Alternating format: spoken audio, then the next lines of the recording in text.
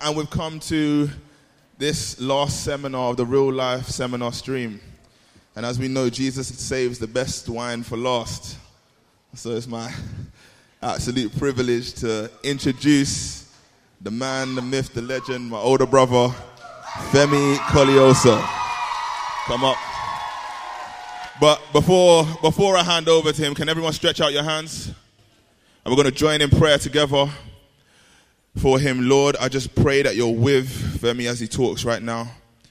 May it be your words that are coming through him. May it be your Holy Spirit that is moving in him, Lord God. And would you just actually come and rest and settle where we are right now, Lord God. Even now, just as I'm talking, would you come and rest and settle? Prepare hearts, Lord God. Any offense or anything that people are carrying into this place, I pray it will just fall down right now, that the word of God may be planted in them. And we all, every single one of us, leave this place changed because of how you've used this man, Femi, as he preaches. We trust in you. We believe in you. Come have your way, Jesus, we pray. And everyone said, Amen. Amen. How is everyone? You feeling okay? One of my favorite things about Newday is how many teenagers there are. And the reason I really love teenagers, and I'll tell you why, because teenagers are the most honest group of people in the world. When you want to be, you're very, very honest. And I just love how consistently people will just tell you exactly what they think about you. Do you know what I mean? I got ready this morning, I was feeling fly, and I came out, and someone said to me that I was dressed as a tent. That's the first thing I got this morning. Do you know what I mean? And I appreciate the honesty. But honestly speaking, how have you guys found this seminar series this week? Have you enjoyed it? I've really, really enjoyed being a part of it. I'm very grateful. And the main thing on my heart with this entire seminar series is I want you guys to leave Newday understanding that Newday isn't real life, but you feel like you're equipped to deal with real life. Do you hear what I'm saying? Because let me tell you what happens. Tonight we're going to have a wonderful time in God's presence. Then we're going to go to the venue and worship and have a great night. Do you know what I mean? Whether it's the lounge, buy loads of donuts, whatever. Saturday morning comes, real life hits. Pack up your tent and get out. You get home. And from that moment you get home, I have no idea what life looks like for you. I know what it looks like for me. I don't know what it looks like for you. Do you hear what I'm saying? Every single one of you has a very individual and unique story. Even if your siblings born in the same house, grew up in the same house, you all have an individual battle that you're going to go home to fight. And on the first day, we learned that when you suffer loss, those moments in your life when it's dark and it's difficult and it hurts, that's the moment you need to learn how to worship. That's what we learned on day 1. Day 2, we learned about those moments where you feel like you're not quite fitting in, where you feel like your church isn't really slapping the way that Newday slaps, when you feel like you're going back to an environment that doesn't feel like it's Christian. We learned what the church actually means and that we're a part of the church. Do you hear what I'm saying? So we learned about worship, we learned about the church, and then man like TJ yesterday, he spoke beautifully, and he highlighted some of those things about habitual sins, things that you can't quite shake off, things that make you feel like you're not who God wants you to be. And he taught us how to pray. So we've got worship, we've got church, we've got prayer. And it's my blessing and honor because today we're going to talk about the Word of God. We're going to talk about your Bible. Okay? But let me give you the real life. So, my 9 to 5, my day job is I work in the industry of rock and roll. I'm a drummer. I travel the entire world playing drums. But this is the thing. It's a whole world out there. As in, I live in parties. I live in the party environment. Who's ever heard of Glastonbury? I've done it 4 times now. Who's ever heard of Coachella? I've done it 2 times now. Do you hear what I'm saying? Everywhere in the world, every continent, party, party, party. This time tomorrow, I'm going to be on a stage somewhere and I'm going to have to get the party going. That's the job. Do you hear what I'm saying? The environment is surrounded by partying. But when we say surrounded by partying, it's surrounded by a lot of things of this world. There's definitely biblical partying, but I don't work in biblical party environments. Do you hear what I'm saying? I'm talking about drugs everywhere. I'm talking about sexualization of everything. I'm talking about a lot of the music that you would say I shouldn't listen to because I'm a Christian. Sometimes I end up being on drums playing that song. Do you hear what I'm saying? I'm talking about the environment where alcohol is consistently abused. I'm talking about environments where the entire aim, everything about me going to this place is I want to get lit, but not Christian lit. I want to get worldly lit. That is the environment I find myself every single day. And I call it work. But let me tell you something. Because I'm a Christian, God can use me to work in that place. Can everyone say amen? Because some of you might not live that lifestyle right now. You're probably still in school. I know for a fact that when I was in school, there was no partying because my parents are not just Nigerian, they're Nigerian and super Christian. Like, there's normal Christian and then there's my parents, they're like super Christian. Like, when they get to heaven, they're going to get like a penthouse suite and stuff. Do you know what I'm saying? So partying wasn't really an option. But here's what's going to happen to a lot of you. You're going to finish your whatever, A-levels, whatever, apprenticeship. You're going to go to uni maybe, or you're going to go and do a job, or you're going to move out of the house. And suddenly, you can essentially do what you want. And suddenly, you find yourself in this environment that I'm describing all the time. And so the question is, as a Christian, do I completely avoid this environment every time? Or should I go? Fems, what's the answer? Do I go to freshers at uni? Do I go to freshers? Do I go to all the freshers' raves? Or do I say, nah, man, I was just at Newday. I shouldn't go to the rave. I'm going to go to the chapel. Do you know what I'm saying? That's the question you're going to ask. When you're 16 and your friends say we're going to celebrate our birthday together and you go to a restaurant or whatever, it gets very different when you're 21 because when they say we want to celebrate our birthday together, suddenly it's probably not going to be in a restaurant, probably be in a bar, probably be in someone's house, and the whole aim is to drink and party. Do you hear what I'm saying? So then the question is, like, as a Christian, am I meant to be in the party environment or not?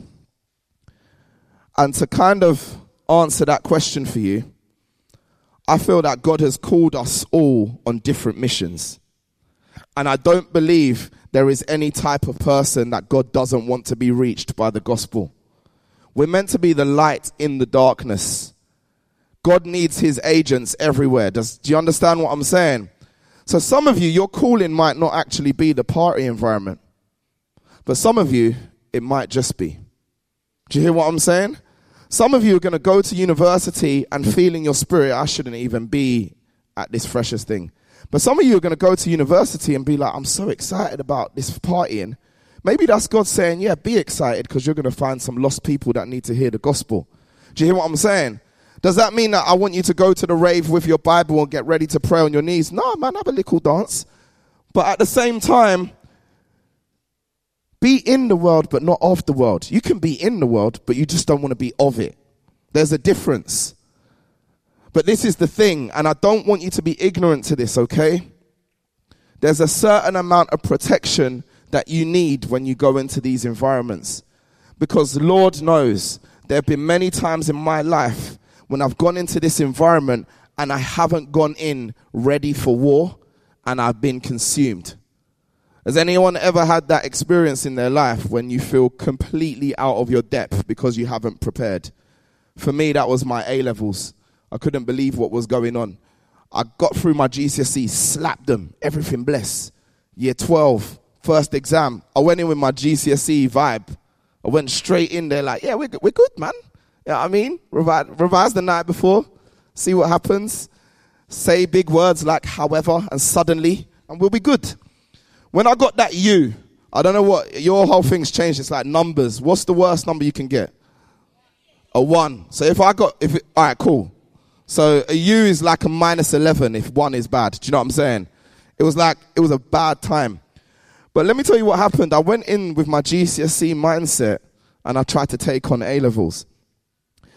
If you go in to your next phase of life, the next stage of life, with your Sunday school Christianity, and you walk into university, you're going to get slapped the same way that history exam slapped me. Do you hear what I'm saying? You need to strengthen, you need to mature. A lot of the times in church, they'll use the phrase, you need to grow in Christ. The party environment is not something I'm about to tell you not to go to, because I don't believe in that. I really do believe when it says, be in the world but not of the world, God meant that for a reason, because we're meant to be the salt in the light. No one's going to be evangelized to if all Christians avoid that completely. But at the same time, don't be ignorant. You want to go in there feeling strong. And we've learned about that. And the ways to feel strong in these contexts, it is worship, it is prayer, it is your church, but it's also your Bible. And I'll move on. The question that I get asked the most when people speak to me about my job and being a Christian, they essentially ask me, how do you avoid being sinful when you're always in that environment? How do you avoid being sinful when you're in such a sinful environment? And I'll answer that with a story in the Bible. The story of David. So you got a man like Samuel, he's a prophet, and he comes to an area and he's like, God wants to anoint someone, I'm looking for the person. And the dad comes out and he's like, yeah, I've got like bare sons. I'm sure it's one of these people. And Samuel's like, he brings out the first son. The first son is tall and he's hench and he looks the part. It says he was handsome and everything was perfect. You know what I'm saying? And Samuel looks at him and is like, it's not this guy, you know. And then Jesse's kind of like, okay, let me get my other son. Big man, come through. Do you know what I'm saying? This is a word to all my brothers that are like 6 foot and above. Height is not everything, because the other one was tall too. Big man comes through. And again, Samuel looks, he's like, nah, man, this ain't it. And it keeps going and going and going. And then Jesse's like, I don't even have no more sons, you know. And then Samuel hears from the Lord. He's like, no, there must be something else. And then they're like, oh yeah, there's one guy at the back. He's just like tending to the lambs and the sheep and whatever. He's playing his harp, but it won't be him. He's mad small. He's not really that guy. And Samuel says, bring him. And he comes through and it's David. And Samuel's like, yes, this is the one that God has chosen. This is the one that God has chosen. And this is the thing. When I read that story, sometimes I look and I'm like, why were all the brothers together but David wasn't with them? Why wasn't David with them? And sometimes that's what I feel like the party environment can be like. It's like all your Christian brothers and that are in one place and you're in a place and no one around looks like you. His brothers would have looked like him. Do you hear what I'm saying? No one around looks like you. You're on a slightly different path. You're on a slightly different wavelength. But God is still saying, that's the one I've chosen. Do you hear what I'm saying? When I'm in a party environment, one of the first things that I need to remember is, I'm chosen. God has chosen me. Do you hear what I'm saying? I'm cut from a different cloth to these men. I'm slightly different. Do you hear what I'm saying? Our worlds are not quite the same. They're the kingdom of the world. I'm the kingdom of heaven. We're slightly different, fam. I'm chosen. Do you hear what I'm saying? And why did I get chosen? Because Jesus is my father. I belong to something. Do you hear what I'm saying? And I belong to something because he loves me. Jesus loves me. That's why he's chosen me. That's why I belong to this thing. He loves me so much that he died for me. When you remember those things, you have to be different when you're in that party environment, because you know you're different, because I know who God says I am. Do you hear what I'm saying? I love that song because that is like a battle cry motto to any environment you're going to find yourself in. I know who God says I am. I know what he says I am. Do you hear what I'm saying? It's like when you go into a party environment with that energy, suddenly the whole thing changes. Suddenly they can play any song in the world, but I know what God says. I know who God says I am. This song is saying something very different, but I know who I'm worshiping. It means those moments when the dancing, it gets blurred. It's like, is this dancing or is this something else? But I know who God is. I know who God says I am. Do you hear what I'm saying? I'm chosen. I'm slightly different. I can see this all happening right now. I don't have to scream and I don't have to shout because I've got Jesus by my side. I'm slightly different. When you go into your university halls for the first time, and it's a weird feeling, fam. I went through it. It's like I could do whatever I want. I don't even have to go to the lectures I paid to go to. I can do anything. But I know that I'm chosen. So I'm going to do what honors him. I love the analogy that TJ used yesterday. The reason he's faithful in his marriage isn't because of the vows. It's because of who Esther is. The reason I'm faithful in the party isn't because I'm a good guy. It's because I know who Jesus is.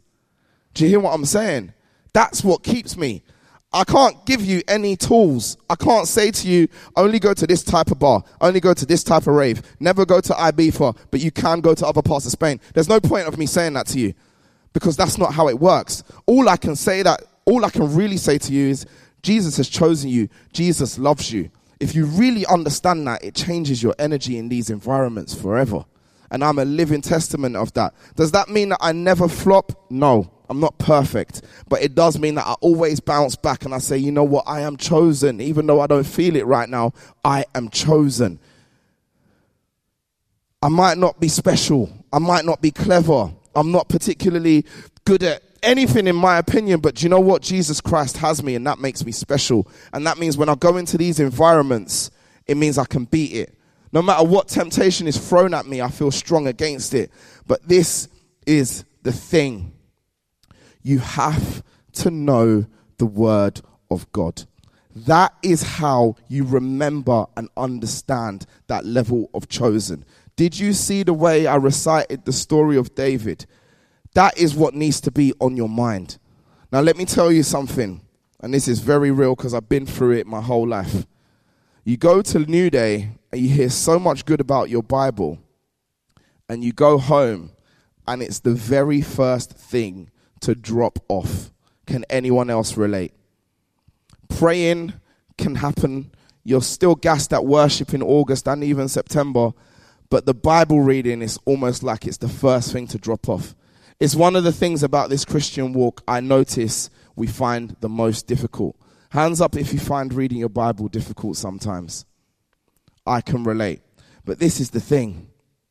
When you have those words in your heart, when you have those words in your mind, it ends up making you sound like Jesus. And when you sound like that, you sound like someone who is chosen. It's on your mind, it's in your heart. Suddenly, the party environment it's not a big thing to you because it is so on the tip of your tongue. You know what God's word says. Every scenario, you know what God's word says. One of my favorite stories in the Bible is when Jesus is in the desert. Every time the devil came to him, it was a scripture. Bang! I know what God says. Man must not live on bread alone, but by the word of God. He said it straight at the issue. And that's what I'm trying to be like. Do you hear what I'm saying? An issue comes and the verse comes straight back. But that doesn't come by accident. It doesn't come by knowing loads and loads of worship songs. Contrary to what you might think. Worship songs can help, but it's not actually going to give you the word of God. Do you hear what I'm saying? You can go to church all you want. You could go to you could go to the best church in the country. But that's not really going to give you the entire word of God. It's going to help though, fam. You can pray hard. Pray. But that isn't actually going to give you the word of God. There comes a point where you have to open the book up and get it for yourself. This is a moment where you have to say, I'm going to take responsibility for this. There's no way of me checking if you're going to read your Bible or not.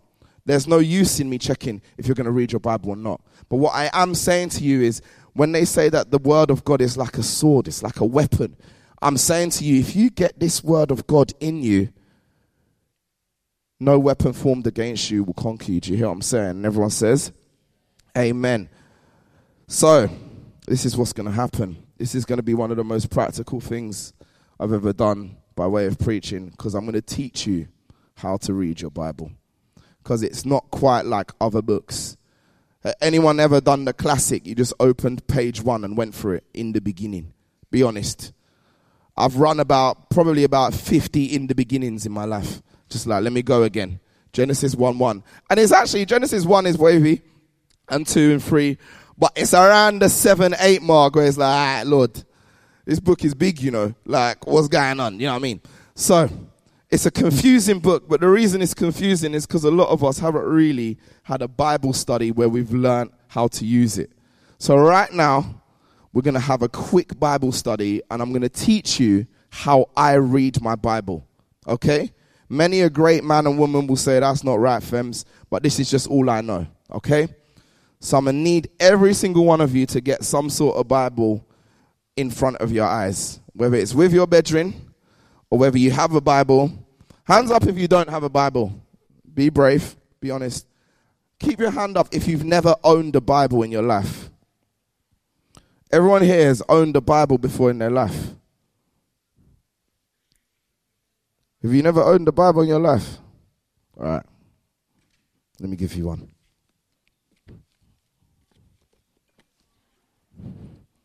That's for you.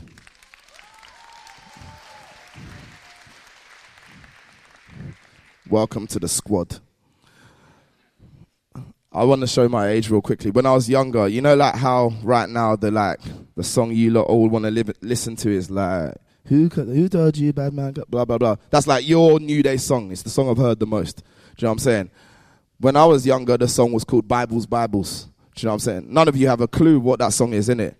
If you are, it's because you're over 26. But yeah, anyway, if it was a Newday seminar 10 years ago, I would have just sung the whole song and everyone joined in, but it'd be awkward now. But anyway, so we're going to learn to read our Bibles. Can everyone turn to Genesis chapter 22? I'm going to talk through it, but I just want you to have it in front of you. Okay, I'm not going to actually read it point for point. I'm just going to talk through the situation. But essentially, this is the story of the sacrifice of Isaac. So, context, Abraham has been praying to God for time. And he's like, oh, it's not going to happen. And then suddenly it happens. And then one day, God wakes him up early in the morning, verse 2, and says to him, yo, I want you to go up to the mountain. I want you to sacrifice your son. Abraham is like, what? Do you know what I'm saying? So obviously it says that Abraham rose early in the morning. I actually think that Abraham didn't sleep a wink. When you have bad news coming the next day, you don't sleep properly. I don't think Abraham slept. And so Abraham goes up to the mountain with Isaac. Do you know what I'm saying? He brings one bedroom, and then after a while, he's like to him, don't worry, we'll take it from here. And he walks up to the mountain, and Isaac's obviously like, fam, why are you acting bare weird today? And Abraham's like, don't worry, the Lord will provide. We'll keep it moving, verse 8. And they keep on going, and they go, and they go. And then it's like, God's like, yeah, I want you to sacrifice Isaac.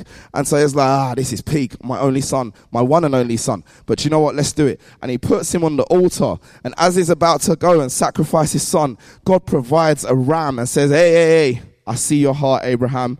I see what you're doing. Don't worry about it. You don't have to sacrifice Isaac. And the Lord provides a ram.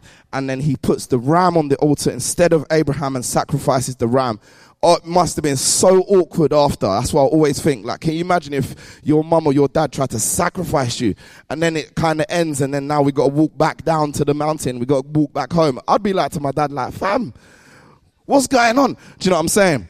And that's the story of the sacrifice of Isaac. Now, there is so much in that story. If you just read it for what it is, you probably only get 5%. But that's not how the Bible works. It's deeper than that. Now, one of my favorite meals is jollof rice. Amen. But I have to specify it's Nigerian jollof rice. Do you know what I mean? Some other people messed it up a little bit, but anyway. But this is the thing. You can't just have jollof rice on its own. What else needs to be involved? Okay. So you need some sort of meat. You hear that? You need some sort of meat. And then depending on the day of the week, it's either salad, coleslaw, or plantain. But you need one of the three at least. Do you hear what I'm saying? And then once you've lashed the rice, the meat, and the salad, you need a little drink. Wash it down with a super malt. Do you hear what I'm saying? And that's the link up. Do you hear what I'm saying? Now, think of that meal. I need you all to picture that meal. The rice, the meat, the salad, and the drink. This is how I read my Bible. Okay, concentrate. This is how I read my Bible. Every time I open my Bible, I need to be fed. I'm looking for the rice. I'm looking for the salad. I'm looking for the meat. I'm looking for the drink. That's what I want to get. Okay? What is the rice? The rice is the main message of the portion of scripture. The main message. The main point. The rice is the main meal. It's not called chicken and jollof. It's called jollof and chicken because the jollof is the main part. The rice is the main part of the meal. It's the carbohydrates. It's the most sustaining point. Looking at the story of Genesis 22, what's the main point that God is trying to tell me in this scripture? He is trying to tell me, trust in the Lord because God will provide. That's the main point. Do you hear what I'm saying? The main point, if you ask me, Fems, give me a Bible story on trusting in the Lord because God will provide, I will say Genesis 22. That's the main point. If someone says, give me a story on putting God first, I will say read Matthew 6. That's the mainest point. Do you hear what I'm saying? It's the main point. Do you remember when Pastor Kemi spoke on Monday and she spoke on that really painful story of scars and to do with the guy sleeping with his sister and then all of that, man. What was the main point of that portion of scripture? It was to do with pain and loss and hurt. That was the main point. God, what's the story on really, really trusting God for a miracle? I will say read Exodus and check out my boy Moses. That's the main point. The rice is the main point. You will not always get the rice in one chapter. Sometimes it will only take one verse.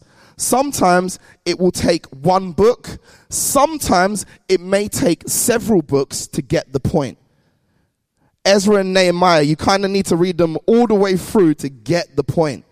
This is what sometimes when people say some parts of the Bible are complicated and some parts aren't, a lot of the times what they're saying is some parts take a long time to get the rice.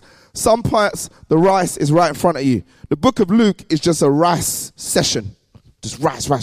The main point is right there in every single chapter. Do you hear what I'm saying? The book of Numbers, hang in there. Do you hear what I'm saying? The main point is the rice. When we're looking at Genesis 22, it's the main point is the rice. Now, this is what I say. This is the thing. When I read a portion of scripture like that, I will write in my Bible, story on God providing. And suddenly, that moment in my life when it's like, Lord, I've just failed my A-levels. I'm now in clearing. I don't know what to do. Will you provide? Can you provide? Oh yeah, Genesis 22, fam, that ram. So the same way you provided that ram, would you provide me with the next step in my education? Lord, I'm praying that my parents would stop arguing. This household is toxic. It is affecting me. I go to school angry because of what is happening at home. I need peace, Lord. Can you provide that peace? Oh yeah, you provided that ram for Abraham. You can provide peace for me. Do you hear what I'm saying? That's why you need to write in your Bible, God provides. Do you hear what I'm saying? That's the rice. It will become a maze if you don't annotate it. Anyone else into who's team Bible on their iPhone?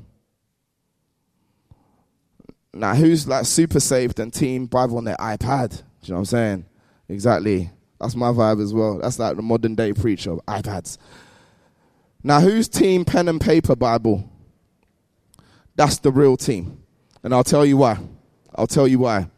Your powers to make your physical Bible your own are far deeper than the one on the iPad. They're trying, but it's not the same.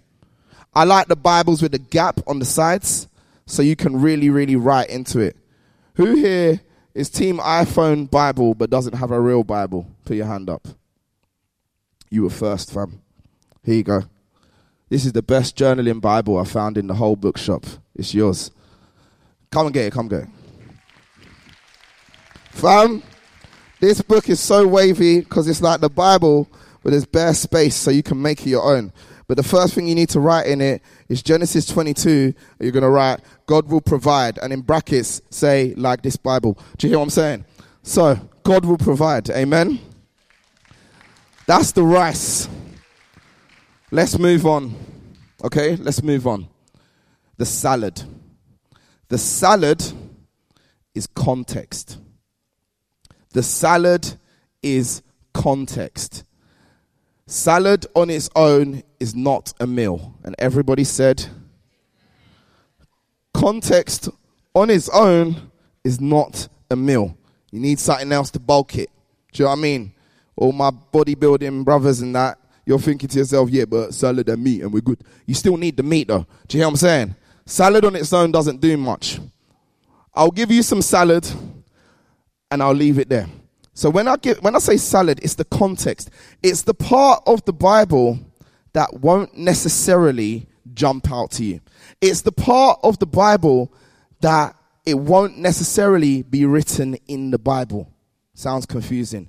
Essentially, it's the part of the Bible where people have studied and grown to understand the context something was done in. Does that make sense? So, for example, let me give you some salad. They say that Goliath was bare tall. In the Bible, they describe it in units that don't make much sense to us. They're like, he's, 56 pieces of silver tall. I don't know. That doesn't mean much sense to us. I'm working in feet or meters. But people have gone back and worked out what exactly does these pieces of silver height mean. And then they've provided the context. Suddenly, when you read David and Goliath, you're like, oh, he was actually like tall. Do you hear what I'm saying? It's the context. Me just saying to you, Goliath was this tall doesn't mean anything. When you understand that the rice is you can overcome your battles, then his height makes sense. Do you hear what I'm saying? The salad on its own doesn't do much, fam. But when you have the context, it changes stories. It changes the whole way you read it. This context is what lacks in a lot of our Bible reading. A lot of us, and I've fallen into this trap, we get like our verse of the day, and that's it for the day. Yeah? And if you've never read the Bible, it's a good place to start. But a lot of the times, you will have zero context if you only read one verse. Sometimes you need to read a chapter, and on top of that, you need to read something that has been written or spoken or said that provides context. This is the point of sermons a lot of the time, to provide some context. This is the point of some very, very good books that you read alongside your Bible. I don't really necessarily believe that Christian books can replace the Bible. I don't like it when people talk about Christian books. Have you read your Bible? Not really, but I read this Christian book. Fam, Bible. But at the same time, there's a place for Christian books because they can provide context, okay? Let me show you one of my favorite books, fam. And I'm a real one, innit? I notice at like New Frontiers conferences, when people shout out a book, it's just their mate's book, innit? They ain't even read it. But this one I've read. This one I believe in, yeah? I don't know this guy. I want to meet him one day because I want to say thank you. These books, there's many types of books like this, but essentially it's a book about a book in the Bible. And all it does is it gives me context. He studied the Greek and the Hebrew and all of that. I haven't done that. Probably unlikely to happen anytime soon. But he's done it for me. So then I get all the context from it. Who wants this book? Kemo, you shouted. No, sorry. No, I was going to say I've given too many Jubilees, but because I said your name. All right, you can have this one. Here you are. Thank you. But look, I got one more. One more. Someone. Okay, in this corner over there, I want you to have it. But the only condition is, before I give it to you, you have to read it when we finish Newday. Is that a deal? I'm talking to you with the slightly blonde hair. Put your hand up. Yeah, fam. But you have to read it. Yeah? All right, thank you. You're going to read the book of Luke. It will change your life, just like it changed mine. But these books provide context. This contextual thing about the Bible is important. Let's get back to Genesis 22 that we were just looking at. So, Abraham has his son Isaac and is walking to sacrifice him. Abraham, father, Isaac, son. Immediately, you guys have the image of someone that is about 8 years old. Am I correct? Am I correct? Now, let me bring some context. Isaac was about 30 years old when that happened. Ooh, stories changed. Stories changed. Because, hands up youth leaders if you're around 30 years old. Around means you can't be over 40. Around 30. TJ, my brother, is 27. He's around 30 years old. He's nearly there. Now, this is the thing. If my dad tried to sacrifice TJ and TJ wasn't up for it, I don't know if it's happening. I'll be honest with you. My dad probably thinks it's possible, but I don't think it's going to happen. Now think of the story of Abraham leading Isaac up. When he says, God will provide, it changes that verse. Because now what it tells me, now that I know Isaac's a big man and he's 30, it means that Isaac was confused and Abraham is saying, don't worry, fear not, God will provide. He had so much faith that he was able to lead someone into that faith. It's mad, but it changes the story completely. A lot of the times when you read those stories in your Bible, it might not make sense until you understand the context. One of my favorite bits of salad in the Bible is the story of Samson. I think it's often taught very, very wrong in Sunday school because I was taught that Samson was an absolute hero. Yeah, Samson. And you know that story when it's like Samson went and he tore the lion up, killed the lion with his bare hands, and then he went and he got the honey out of the dead carcass. Now, that sounds impressive until you realize the context, the salad. Samson was a Hittite. Part of being part of that tribe meant you were never meant to touch something that was dead. Samson wasn't meant to touch dead animals. He went into the carcass, dead animal, to get the honey. Suddenly it changes the story of Samson. You realize Samson is a story about backsliding. Slowly, slowly, slowly. But you would never have got that if you didn't know the context. I would never have got that if I didn't read one of them books that give me the context. That is the salad. The rice is the message. The salad is the context. What is the best part of a meal? Sorry for all the vegans and that. But the meat is the best part, or the mushroom or the tofu at the end or whatever. But the thing at the end that is like, I'm one of those people that eats the rest of the food and leaves my chicken on the side until I'm ready to actually give it my full attention. Do you know what I'm saying? That's me personally. But hear this. Every part of the Bible has some meat. What is the meat in your Bible? It is Jesus, the Lamb of God. Hey, you got me? Jesus is the meat. It's the main point. It's the best part. It's the reason we're here right now. I'm not really here for the jollof. It's just decoration till I get to that chicken, fam. Do you hear what I'm saying? The Bible all points to Jesus. Every story points to Jesus. That is what you need to be looking for. You need to look at the meat. Some of it will be right there at you. The brother that got the book about Luke, the whole way through Luke is Jesus, Jesus, Jesus, Jesus. Some places, let's take the entire Old Testament, he's not quite there as obviously. But let's look back at Genesis 22.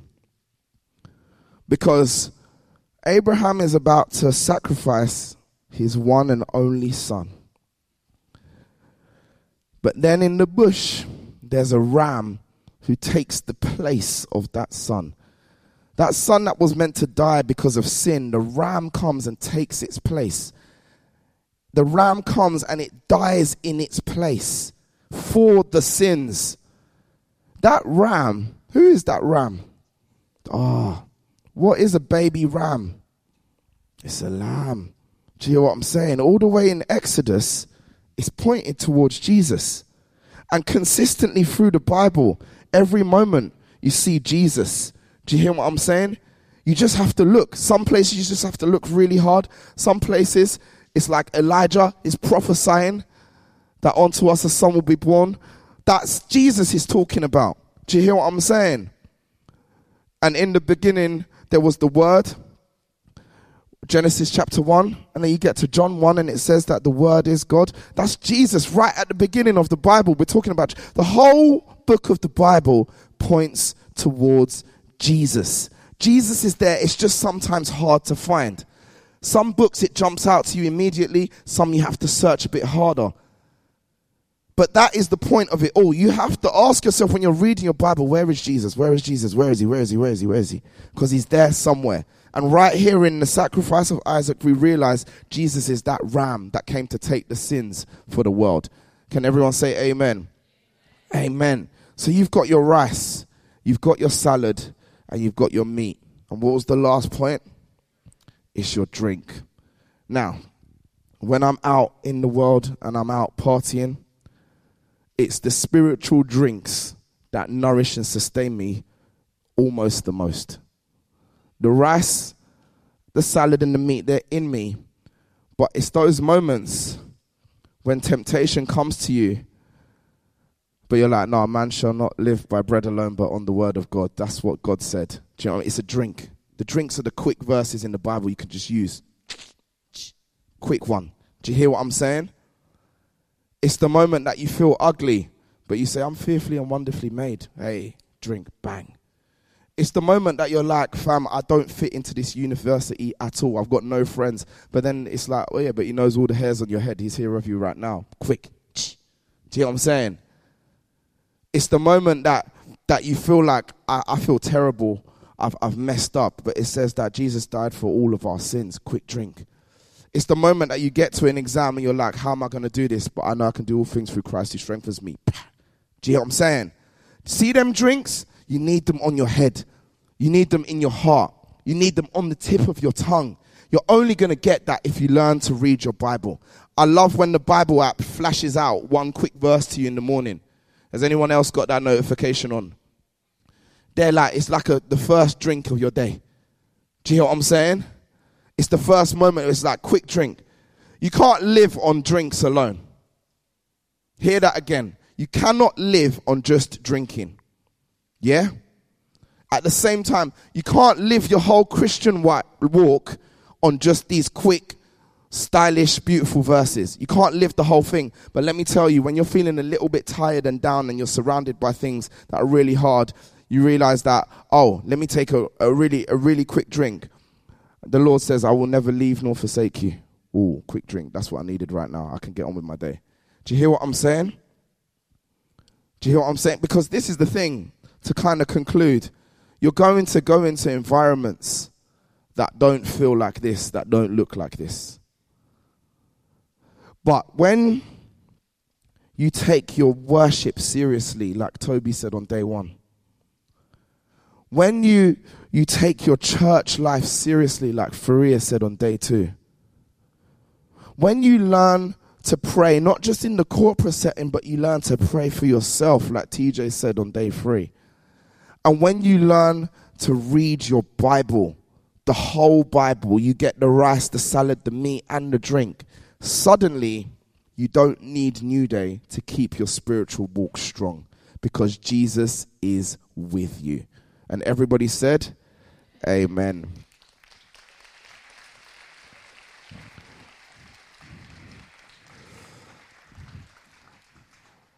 To completely finish it off, I would like to do 5 minutes of questions and that, because I don't want anyone to leave confused. And then I want to pray for you. Before we get into that though, I just want you to understand that a lot of the times when you see people on the stage with a microphone, it has the appearance of you're a good Christian, you've got it all together, that's why you're good.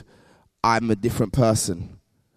But let me tell you, I'm not that guy. My Christian walk is always something where it's like I'm trying. Sometimes I just feel like I'm a failure. Sometimes I feel like I'm a fraud or an imposter syndrome. I just find it difficult sometimes. But let me tell you, because when I look at you guys, I see myself, because I probably would have sat in this seminar as well. And I would have waited it out. And this is the thing I need to say to you. I don't know my Bible the best. I ain't great at praying. I serve at church, but sometimes I find it difficult.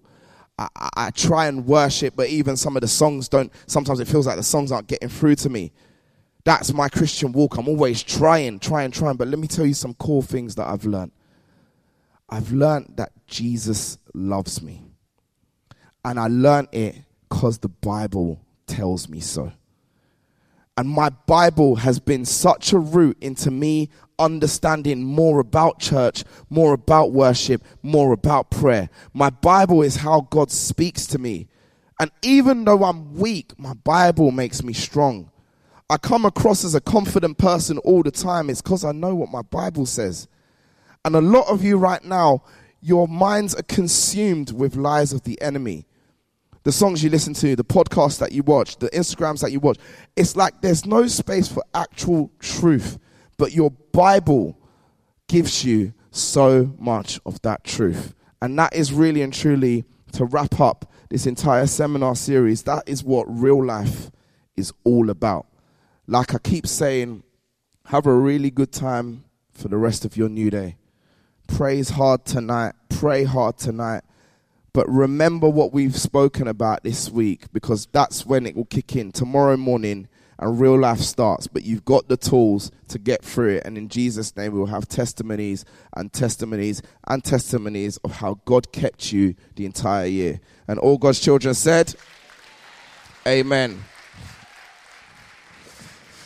So like I said, like for 5 minutes, because I don't want anyone to leave here confused or with questions on their mind. If there's no questions, that's fine. But yeah, 5 minutes, go for it, fam.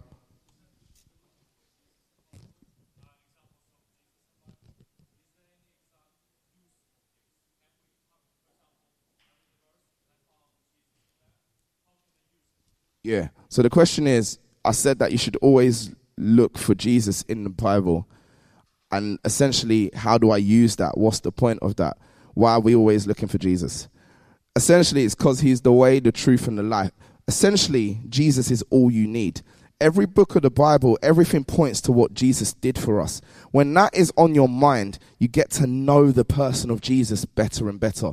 The better you know the person of Jesus, the better you start to act like him, think like him, look like him, smell like him. And that is when we start to really become light in darkness, salt to the world. So that's the reason you've got to always try and find Jesus. And like I've said a few times, it doesn't always jump out at you, but you just got to hang in there. Do you hear what I'm saying? Cool. Go for it. Ooh, that's such a wavy question. Top 5 most recommended books in the Bible. I'm going to go straight in. You all need to read Philippians. Philippians is like a bar of amazing drinks.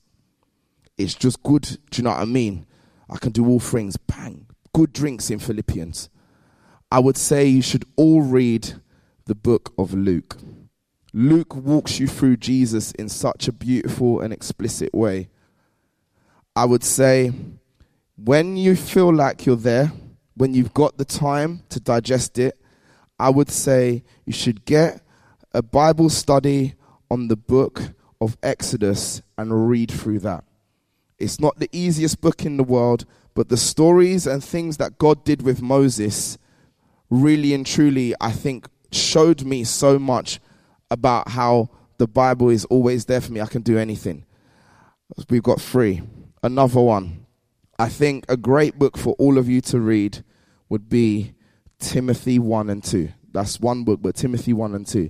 That is the ultimate, let me teach you how to do this thing. It's Paul right into Timothy and being like, just do this, don't do this. Do this, don't do this. It's the most practical kind of like, you can see the relationship that God wants to have with you. Timothy really, really shows that for me. And the final one that I would recommend all of you to read, I'm trying to give you different types of books. T, help me. Oh, my days. You should read the book of Psalms. The book of Psalms will speak to you in a deep way. That, if you do that properly, I can give you 5 more next year, because that will probably take us to that point. Do you hear what I'm saying? So just to recap, I think I said Philippians,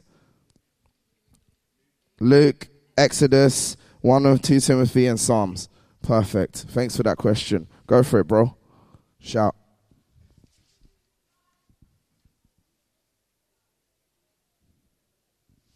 When you read the Bible, are you supposed to read it page by page like a normal book? That's a great question.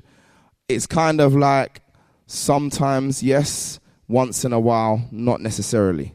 Essentially, if you're opening your book to find a quick drink, it can be verse by verse. This is the verse of the day. But if you want to get your rice, salad, and chicken, it's going to need to be page by page, not necessarily at the beginning, but maybe at the beginning of a book or the beginning of a story. Just like we read the beginning of Genesis 22. We could have just shot in at verse 8 because it's wavy, but we got the whole context. That's the answer to it. To add on to that, a lot of people will say to you, the best time to read your Bible is the time that works best for you. I'm going to say categorically, I don't really agree. I don't really agree. And the reason being, and that's, by the way, before I say this answer, just because I don't agree doesn't mean it's right, but it is what it is. I personally think that you should read your Bible in the morning. I think there is something to be said for it to be the first thing. Your time with God to be the first. I know that I spent a lot of my life before bed trying to read my Bible. Wake up, 2 a.m. Bible's still open on the pillow. I don't even know what I read. I don't know who I read. Do you know what I mean? And we start again tomorrow. I feel that what you need to do, if you're serious about this walk, whatever time you carve out to get ready to school, I'm about the business of cutting out 15, 20, 30 minutes before then and having your time with God before that point. Do you hear what I'm saying? Like I said, many a great person will say you're wrong, but that's just what I believe. So yeah, take it how you will. A couple more. Go for it.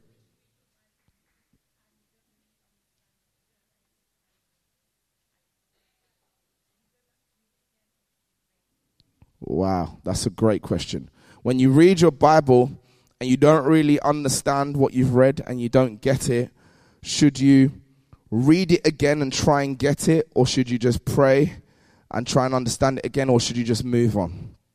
Personally, I feel like it depends on the scenario and the moment. If I've decided I'm going to read the book of I want to read about Daniel, yeah? The first 5 or 6 chapters, we really understand it. Daniel, lion's den, keep it moving. It's around chapter 7 or 8, it becomes a madness, yeah? And I didn't understand it. At that point, I said, Lord, I love you. Let me just get back into Philippians for a bit, and then we'll revisit this another time. Sometimes there's a place for that.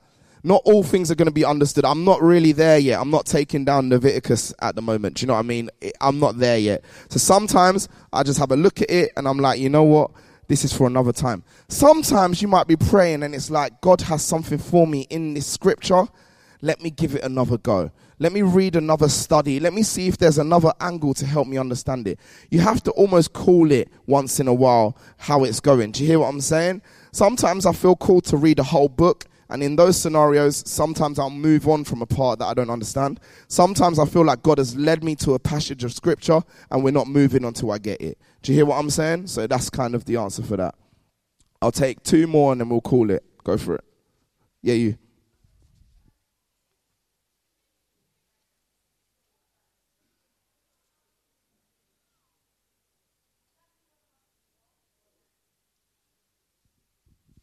Ooh. The question was, if 2 people read a verse and interpret differently, does that mean that one of us is wrong, or can we both be correct? It really and truly depends on the debate you find yourself in. If we're reading John 3:16 and we're not on the same page, I will confidently say that you are wrong. I understand that Jesus loves the world so much that he gave his only son. That to me is crystal clear. If we don't agree on that, we're on different pages. However, there is a point where sometimes we're reading it in almost like at different levels. The way that I just interpreted Genesis 10:22, I'm pretty sure in 10 years' time, if I was to read it again, God will speak something new through it. You know, like a good comedy film, every time you watch it again, you see another joke somewhere. Do you know what I mean?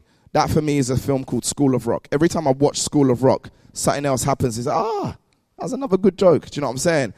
The Bible can almost be like that, where you read it once and you see one thing. You read it again, you're like, oh, I didn't even clock that last time. Then you read it again and it's like, oh, I didn't even see that. And sometimes your disagreement can be, you've just seen one part of it that I haven't seen yet. That can be a type of disagreement. Sometimes the disagreement is you've just seen what you wanted to see, and I've seen what was actually there. So you have to call it on a place-by-place basis. I can't say to you one of you is right, one of you is wrong. But what I would say is if you fall in love with these good books that have a place of like commentary and understanding, you'll get kind of like where you'll get a neutral ground which you understand. Does that make sense? Because you asked the toughest question, I'll give you the toughest Bible study book I have with me. So here you go. I'll give you two after. One more question and then we'll call it a day. It can't be another Jubilee Kids, sorry. Go for it.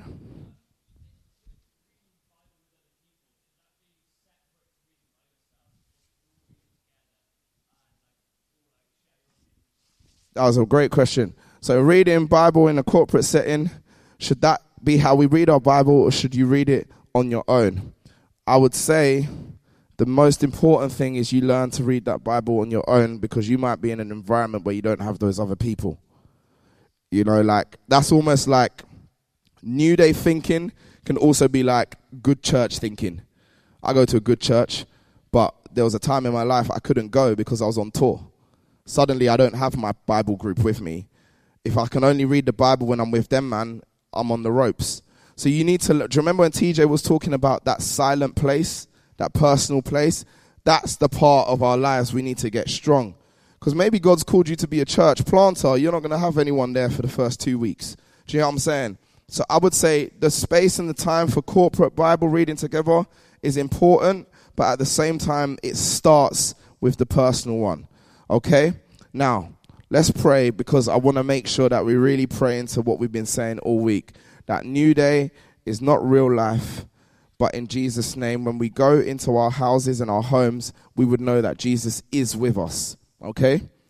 And the only reason I'm going to ask some people to stand up. The only reason I'm going to ask you to stand up is not to like embarrass you or whatever, but sometimes just to make a declaration by saying, this is my moment, it can be really, really helpful in remembering these times. So I want you to, the first group of people I want to stand up is the people that are like, I have fallen victim to seeing Newday like a spiritual boost, but I want to be on fire all year. If that is you, don't just stand up because of the hype or it's a good vibe. But if you feel like I'm one of those people, I've been to Newday before and then I backslid immediately, but I don't want that to happen again, I want you to stand up for me real quickly. Don't say nothing, just be quiet. And I want you to hold your hands out and close your eyes, because I'm going to pray for you.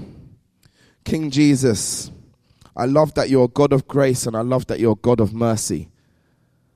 You understand us so deeply. I've been in this position so many times where I come back from Newday on fire for you, and it's almost like by October it's completely run out. And I pray for every single person that has experienced that feels like that in Jesus' name, would it not happen again? Would we know that you are always with us? Would we know that your presence is always amongst us? Those moments when it's difficult to worship, would you speak to us? Those moments when it's difficult to go to church, would you go with us? Those moments when it's difficult to pray, would you speak and minister to us? Those moments where I don't understand my Bible, would you speak through those words, King Jesus? I pray in Jesus' name, we wouldn't just go back straight to swearing, straight to doing whatever with our partners or whatever, straight to sinning, straight to talking to our parents how we want. But in Jesus' name, that the reason we've stood up right now is because we're saying right now, I'm standing for Christ. I'm not just going to fall down when temptation comes. I pray in Jesus' name. Amen. Keep standing, because the next group of people I want to pray for is the group of people where you know you are going to a challenging environment. Newday is not real life for any of us, but you guys, it's the people that feel like you're almost in heaven because of what you're escaping. Whether that's a house that is toxic, whether that's a living condition that isn't happy, whether it's parents that are difficult, whether it's struggles, maybe it's bullying in school, maybe it's, some of you are thinking, Newday isn't real life, but the real life I'm about to go to is a different type of battlefield. I want you to stand up real quickly. Whatever reason it is, if it's a battle to you, it's a battle for God. Whether you think it's big or whether you think it's small, you're going to an environment that's difficult, even if it's just an environment where your friends aren't good for you and you know it, but it's just difficult to get out of that.